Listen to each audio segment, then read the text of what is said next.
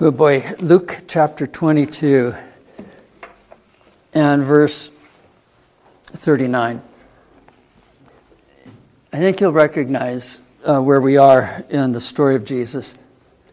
And he came out and went, as was his custom, to the Mount of Olives, and the disciples followed him.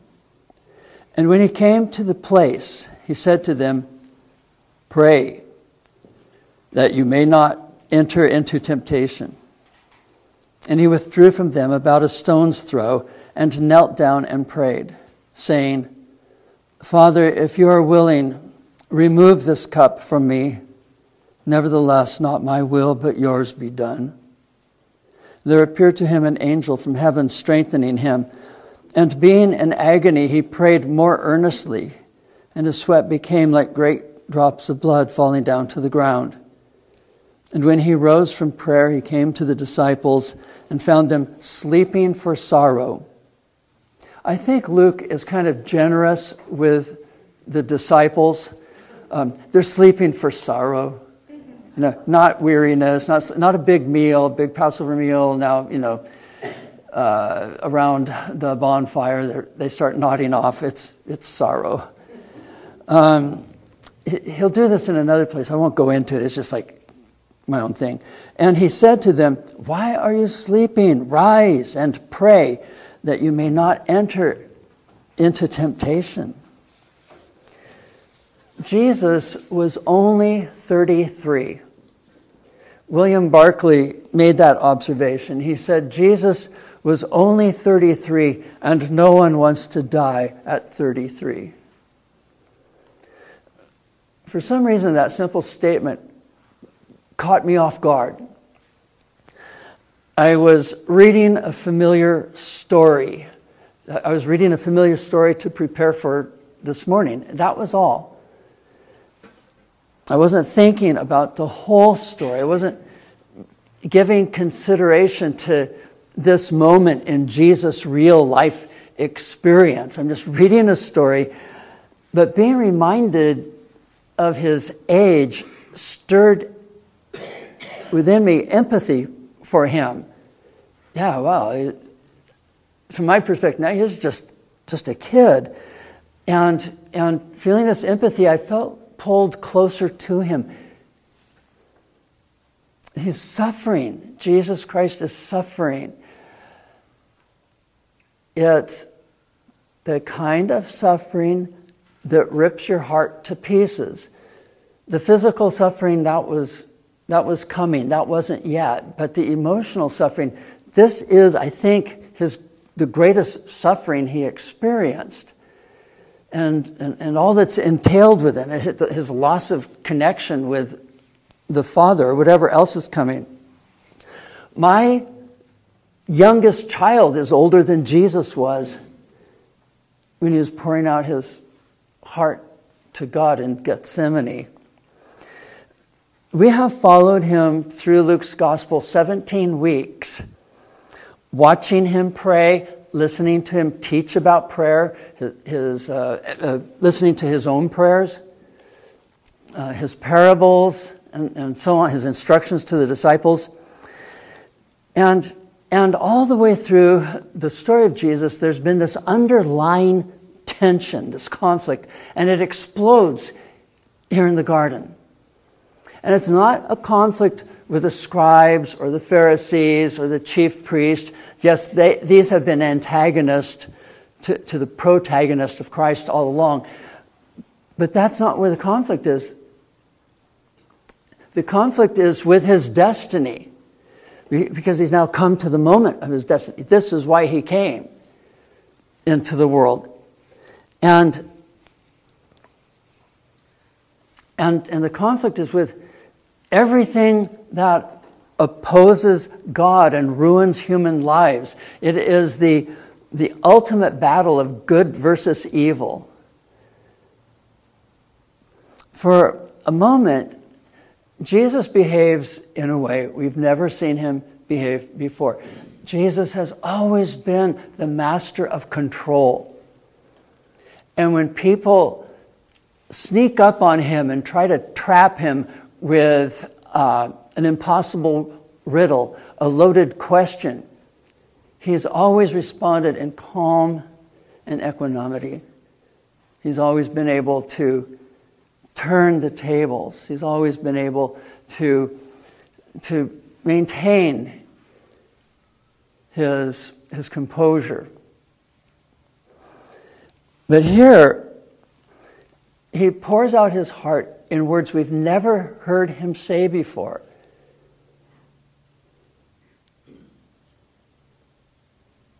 He's asking the Father to give him a break. We've never heard him talk like this. He taught us to pray, your kingdom come, your will be done on earth as it is in heaven. We're to pray for a conformity of our will to God's will, but that's not what he's praying here. For a moment, it looks like he's losing his footing. But then he regains his composure, he gets up, and he goes to the cross. He fights the battle, and he comes out victorious, and he runs into his destiny. And during all of this, we hear his final instructions to the disciples to pray, and we hear his own last words of prayer, as told in Luke's Gospel. Now, given the circumstances of Luke chapter 22 and 23, chapter 22 is his arrest, his betrayal and arrest in the garden.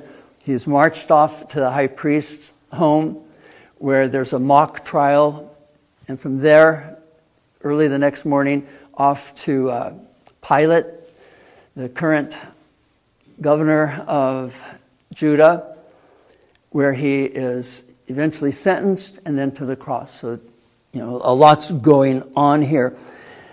And given this context, the prayers we're going to look at today, I could title this Prayer in Times of Crisis, or simply Crisis Prayers. And I think that's what's happening here. And it's Jesus who's in crisis. The disciples are too. They just don't know it at this point.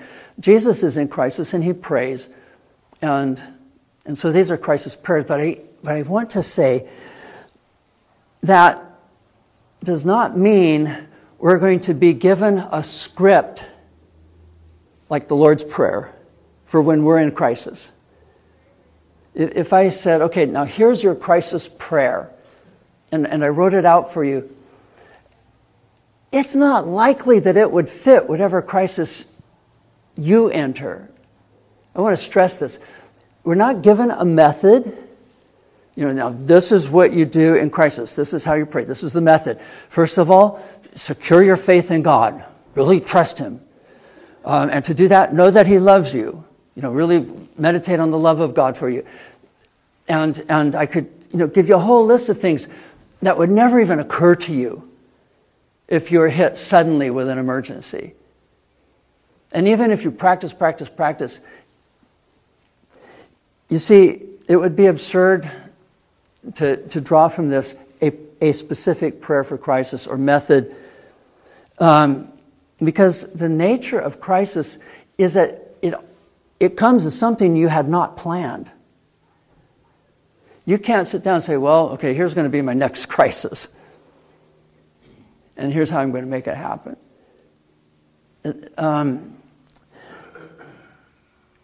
We do not know in advance what the next crisis is going to look like.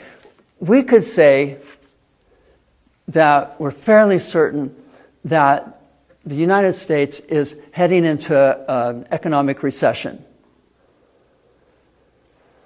Does that mean that it's going to be identical to the last time that a recession followed a midterm election, which is maybe like 40 years ago or something, that we're going to have all the same symptoms?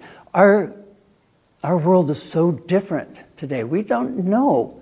But there are pundits, economists, who are making predictions about the recession and what it's going to look like. But we don't know really how we are personally going to be affected by this potentially coming crisis. And when crisis comes, we don't know how we're going to react. Will I panic? Will I start looking for someone to hit? Am I going to fight? Am I going to collapse? I don't know, because I don't know the nature of the emergency. Maybe I'll be a total coward. Maybe I'll have a God-given bravery.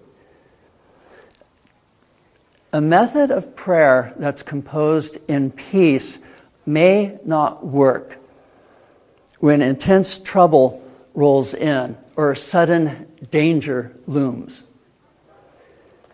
We may not be able to muster anything more than a desperate cry for help. Lord, save me. That's all Peter could get out when he was going down underneath the waves. Or, I believe, help my unbelief, said a father gripped with the condition of his son. And even Jesus' disciples can't do anything about it. Or, what must I do to be saved? To be rescued? To be delivered from this life I'm living? Maybe that's the best that will come to us in a moment of crisis. What am I supposed to do now? I think if we look at these crisis prayers, it will be best if we just look for general thoughts about prayer. And if we develop right habits of prayer, we'll pray right prayers when needed. So it's practice. And most important is that in prayer we learn to secure our connection with God, because that's more important than anything that we can say. We have to be connected. Prayer is where we connect. It's where we live in God. And constantly returning to His presence in awareness of Him in the here and now enables our souls to find rest in all circumstances. And our prayers in emergencies will be acceptable with or without words. Okay, so here in this passage, Jesus gave His disciples a reason to pray in that particular moment. Pray that you may not enter into temptation. That was the last line of the prayer that He gave them, right? And lead us not into temptation. In Luke's gospel, it's the last line. This word temptation has a dual meaning, and I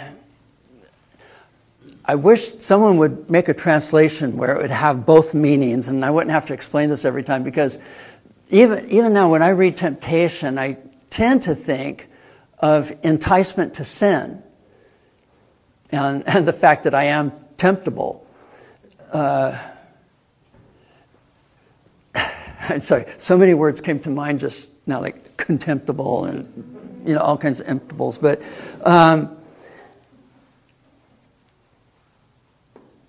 the dual meaning is enticement, but it's also test. And Jesus may be telling them, pray so that you won't enter into a time of trial, a time of testing. Because testing by its nature is no fun. Many things have to go through trials to see if they work.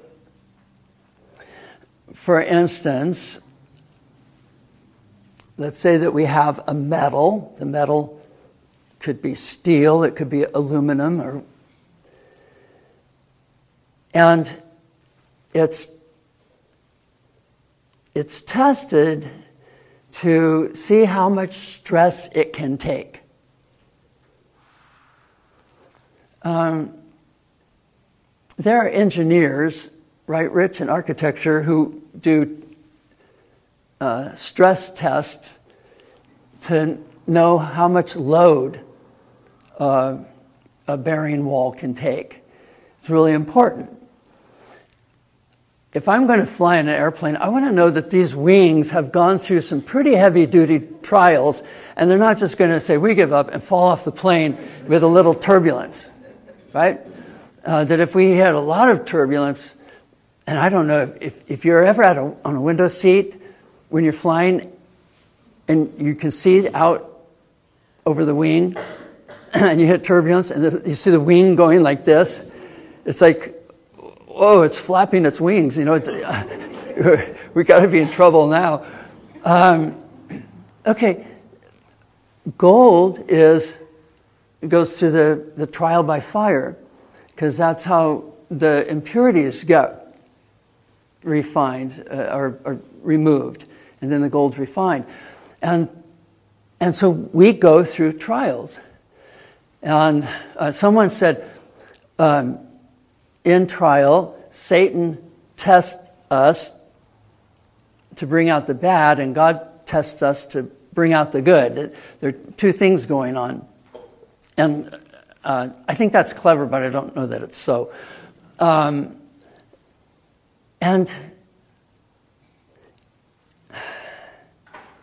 there is a proverb that says, if you collapse in the day of trial, then your strength is weak.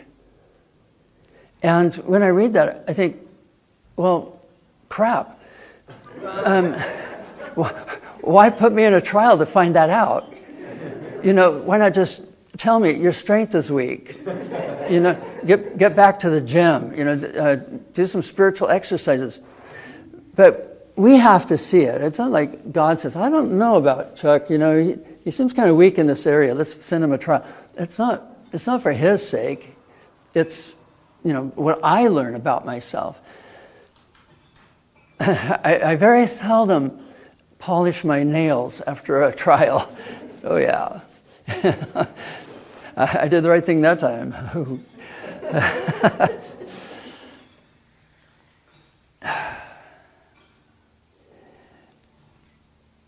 Even though we've prayed this many times, it's still a surprise when the temptation does come. And what Jesus is telling us is, you know, sometimes you can pray your way around temptation. You can pray away the temptation. You can avert the temptation. You can pray your way through the temptation. But pray that you not be led into temptation. And here, pray that you may not enter into temptation.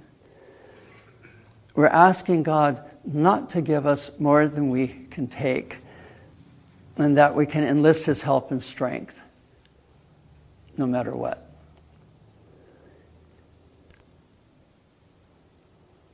If I had just been in prayer, if I had just gone to prayer in that moment, I could have passed this test. So He gives His disciples a reason to pray in that moment. And Jesus prayed for what He wanted. He did not begin, Father, forgive me for asking something for myself. He did not feel that was needed. He did not feel like He needed forgiveness to ask for something for Himself. He says, Father, if you are willing, remove this cup from me. And I hear in this an echo of a story early in Luke's gospel and in Mark's gospel. And it's the voice of a leper who comes to Jesus.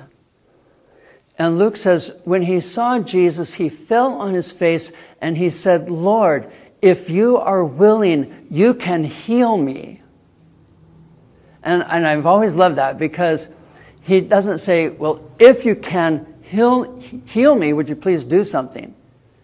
There will be a man later on who will come to Jesus with his son, and he'll say, if you can do anything. And Jesus says, if you can. If you can. And he's either saying, are you telling me if I can to please do something? Or he may be saying, well, if you can believe, all things are possible for the one who believes. But either way, it's not the same thing as the leper. The leper says, if you are willing, you can. You can fix me right now if you're willing. And Mark tells us that Jesus was moved with compassion when he heard that. And he stretched out his hand and he said, I am willing, be healed. So the issue here is Jesus' willingness, and he's full of compassion. So yes, he's willing. And now as he prays to the Father, he says, Father, if you are willing, remove this cup from me. I know you can. I know that you can change everything right now. It's as if he wants his Father to be moved with compassion for him, the way he was for the leper. It's a tender and tragic moment because there's no reply. The heavens are silent. The Father is not willing. Oh, I'm sure he would have loved to spare Jesus this moment.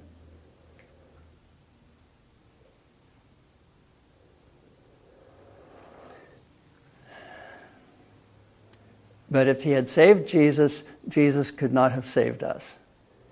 It's like last Monday night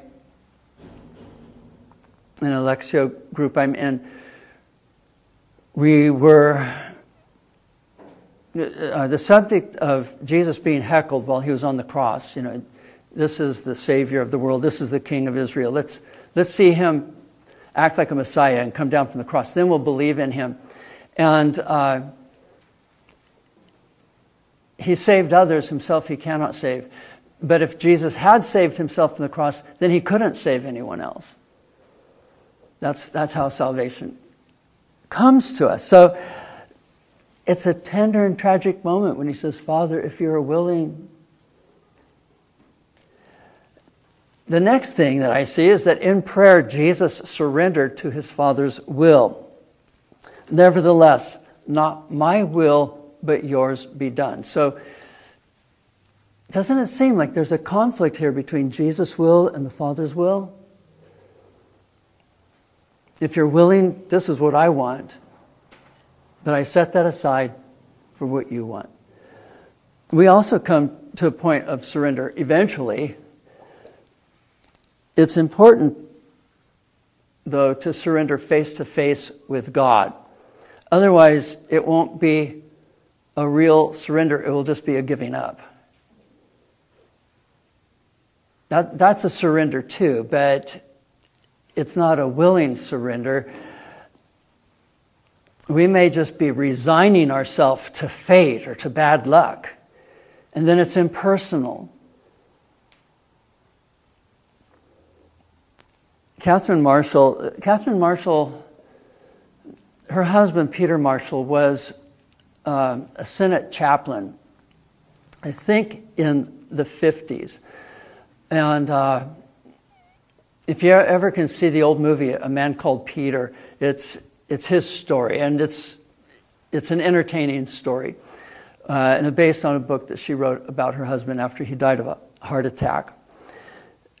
In a Guidepost magazine article that she wrote years ago, and I remember this from my childhood because this meant so much to my mom.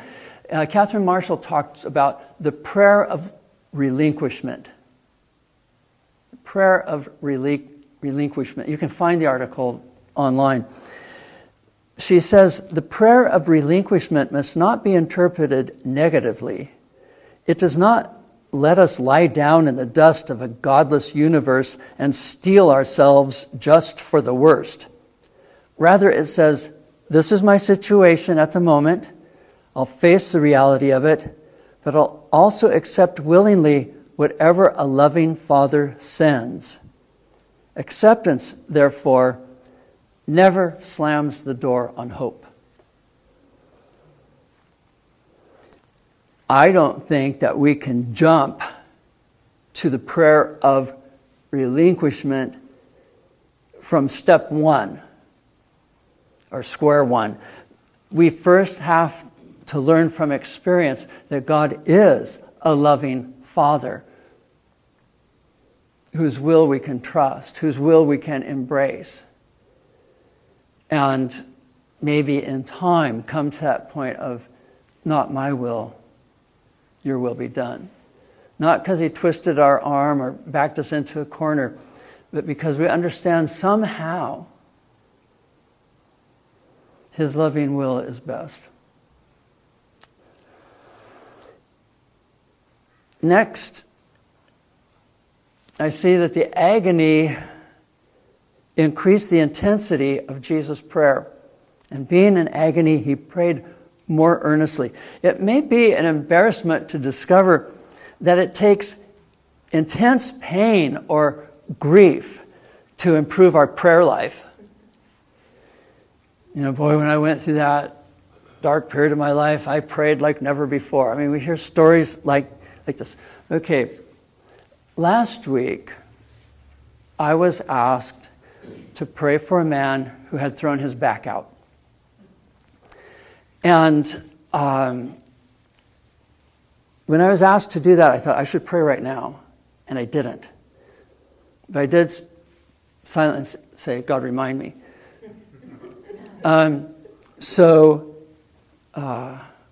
Walking Kona one day, I walked past the neighborhood where he lives, and I remembered, pray for him, and I did. And I don't know if I would have remembered again later on, but Friday morning, early Friday morning, cold Friday morning, I'm up at 5:30 to get to my son's house to watch his kids all day, and I grabbed my backpack filled with books and my iPad, and I tweaked my back so bad. One of those things, where you can barely stand up. And since Friday, I have prayed for that man nonstop. I haven't forgotten for a moment the pain that he's been going through and wants to be relieved of. So being in agony, he prayed more earnestly. And then also in the story, Jesus woke his disciples to pray. I'm convinced that if our prayers are going to be meaningful, if they're going to be worthwhile, it requires our most aware state of mind. I can't just drone on with what I usually say. God, thank you for this beautiful day. Forgive me of my sins. Help me in everything that I do. Amen. And I've talked about awareness in prayer enough that we don't need to go over it again. I want to go to chapter 22 now. We're in chapter 22. I'm sorry. Verse 32.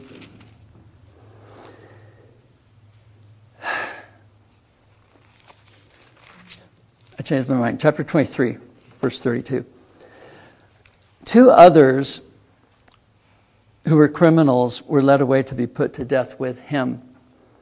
And when they came to the place that is called the Skull, there they crucified him. And the criminals, one on his right and one on his left. And Jesus said, Father, forgive them, for they know not what they do.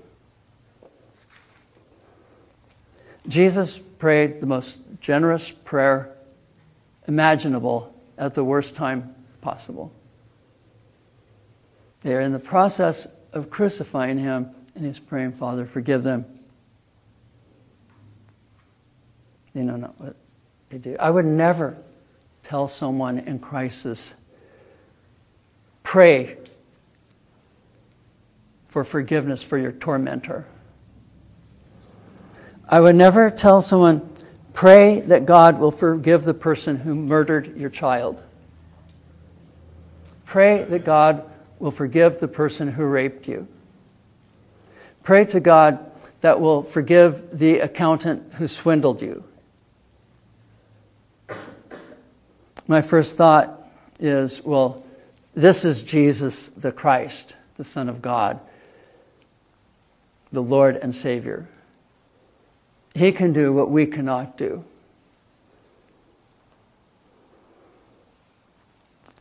And I don't expect us to be capable of working miracles like he worked, or of this generosity of grace. Father, forgive them. They know not what they do. He was in himself a miracle. But I do admire and reverence Jesus for this moment. It's astounding. My second thought is, but there are believers who have done this. I mean, I hear this more than once a year. A family in court talking to someone who's murdered a family member and saying, I know that what you did was evil. And they're talking to the person who's been convicted of the crime. But God has shown you forgiveness, and He's helped me to forgive you also. I just pray that you'll turn your life over to Him. And every time I hear a family member do this, I ask myself, could I? And the answer comes back, no, not in my heart or mind. I can't imagine it. So they have done this, not instantly, not at the time of the violence, not during the trial process perhaps, but at some point they did realize this person needs forgiveness. And not everyone can grant them that. They didn't violate the whole world, but they violated us. And it's not just, God wants me to forgive, so okay. It's more like, God has worked in my heart. And however that is, they were led by God and by His love to do this, and it takes my breath away. Also in chapter 23, verse 46, 46. Then Jesus, calling out with a loud voice, said, Father, into your hands I commit my spirit. And having said this, He breathed His last. His last words from the cross were a prayer. Jesus' dying prayer. This is the second quotation from the Psalms that He made from the cross. The first was, my God, why have you forsaken me? Psalm 22, verse 1. This is from Psalm 31, verse 5. And I've been told that many Jewish mothers teach this psalm, this verse, Lord God, into your hands I commend or commit my spirit, to their children as a nighttime prayer. They go to sleep at night. You know, it's kind of like, if I should die before I wake, I pray the Lord, step on the brake. I don't know how you learned it, but don't let that happen. I don't want to die before I wake. But for me personally, when I hear Jesus say, Father, this is not my God, why have you forsaken me? My God is less personal, right? He's still my God. I'm still hanging on to Him. This is Father. Into your hands I commit my spirit. And for me, personally, I feel a cushion of comfort in these words. He's not succumbing to the torture of the cross. He's giving His life. He's giving His spirit, Himself, into the hands of His Father, whom He trusts. Father, into your hands I commit my spirit. My oldest daughter, Jennifer, has 5 children. And all of them were natural childbirths. Neil's birth was touch and go for a while. In all 5 of them, she's had the help of a midwife assisting her birth. Do you know that there are midwives who assist people in death? Sometimes they're called death doulas. Doulas because they're mostly feminine. Doula is a Greek word in the Bible, in the New Testament a lot of times, and it means slave. So they are death slaves, or they are end-of-life midwives, caregivers. They are assisting people in the transition. Now, there are cultures that used to do this. Our own culture 200 years ago did more of this. And it's not a celebration. It is an awareness process of gathering up what this person has loved, what's been meaningful, what brings comfort. Sean Kapoff has spoken here before. You might remember hearing Sean speak. A young guy, much more intelligent than I am, and a gifted speaker. And his wife, Kelsey, spoke here once too. And she is now a certified death doula. And she has seen some beautiful deaths. Though it's not so much death as passing through a threshold. And she accompanies people and family afterwards. So that even though it's natural to fear this transition, some of that fear can be assuaged, and also some beautiful positive moments can be found. And when the person who is dying is at peace with their death, then it can be an especially beautiful process. But I hope that we all breathe our last prayer with these words on our lips. Father, into your hand I commit my spirit. I'm coming home now, and I'm trusting you for the journey. All right, we're now finished officially with this prayer journey through the Gospel of Luke. Luke, as our tour guide, has shown us what Jesus taught, that we ought always to pray and not to lose heart, that we can pray in all situations, that every thought we have can be turned into a prayer. Nothing is too trivial. Nothing is too juvenile. My mom used to pray for parking spaces near the door of the grocery store. We go, Mom, you're not supposed to pray for that. And if she found one close to the entrance, she'd say, thank you, Lord. And we'd say, Mom, and she'd snap back, the Bible says give thanks for everything. Everything.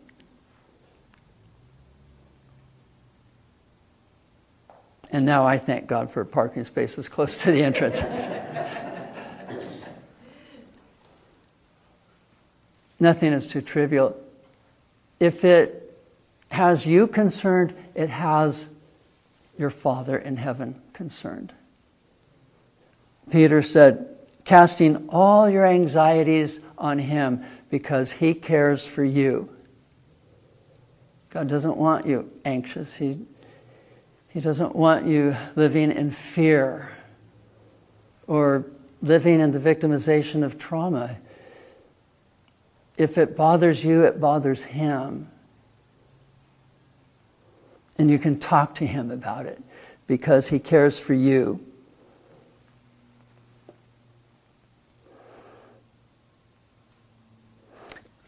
As soon as we know and are convinced of God's unconditional love for us, the sooner we will realize that the safest place to be is in prayer. Would you stand with me, please?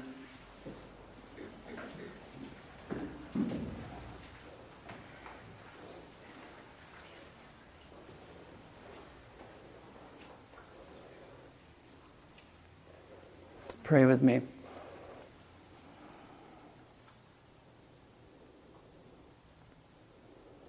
Heavenly Father, thank you for sharing with us your Son.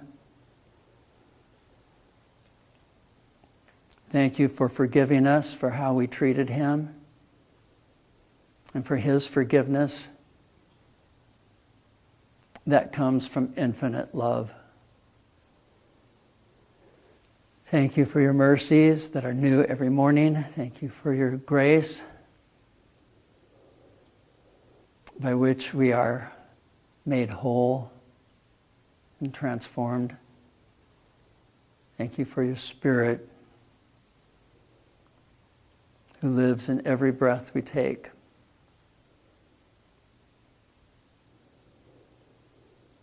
And now may we be continually being filled with your Spirit. May the Lord bless us, keep away all evil, and lead us into eternal life in the name of the Father, and of the Son, and of the Holy Spirit.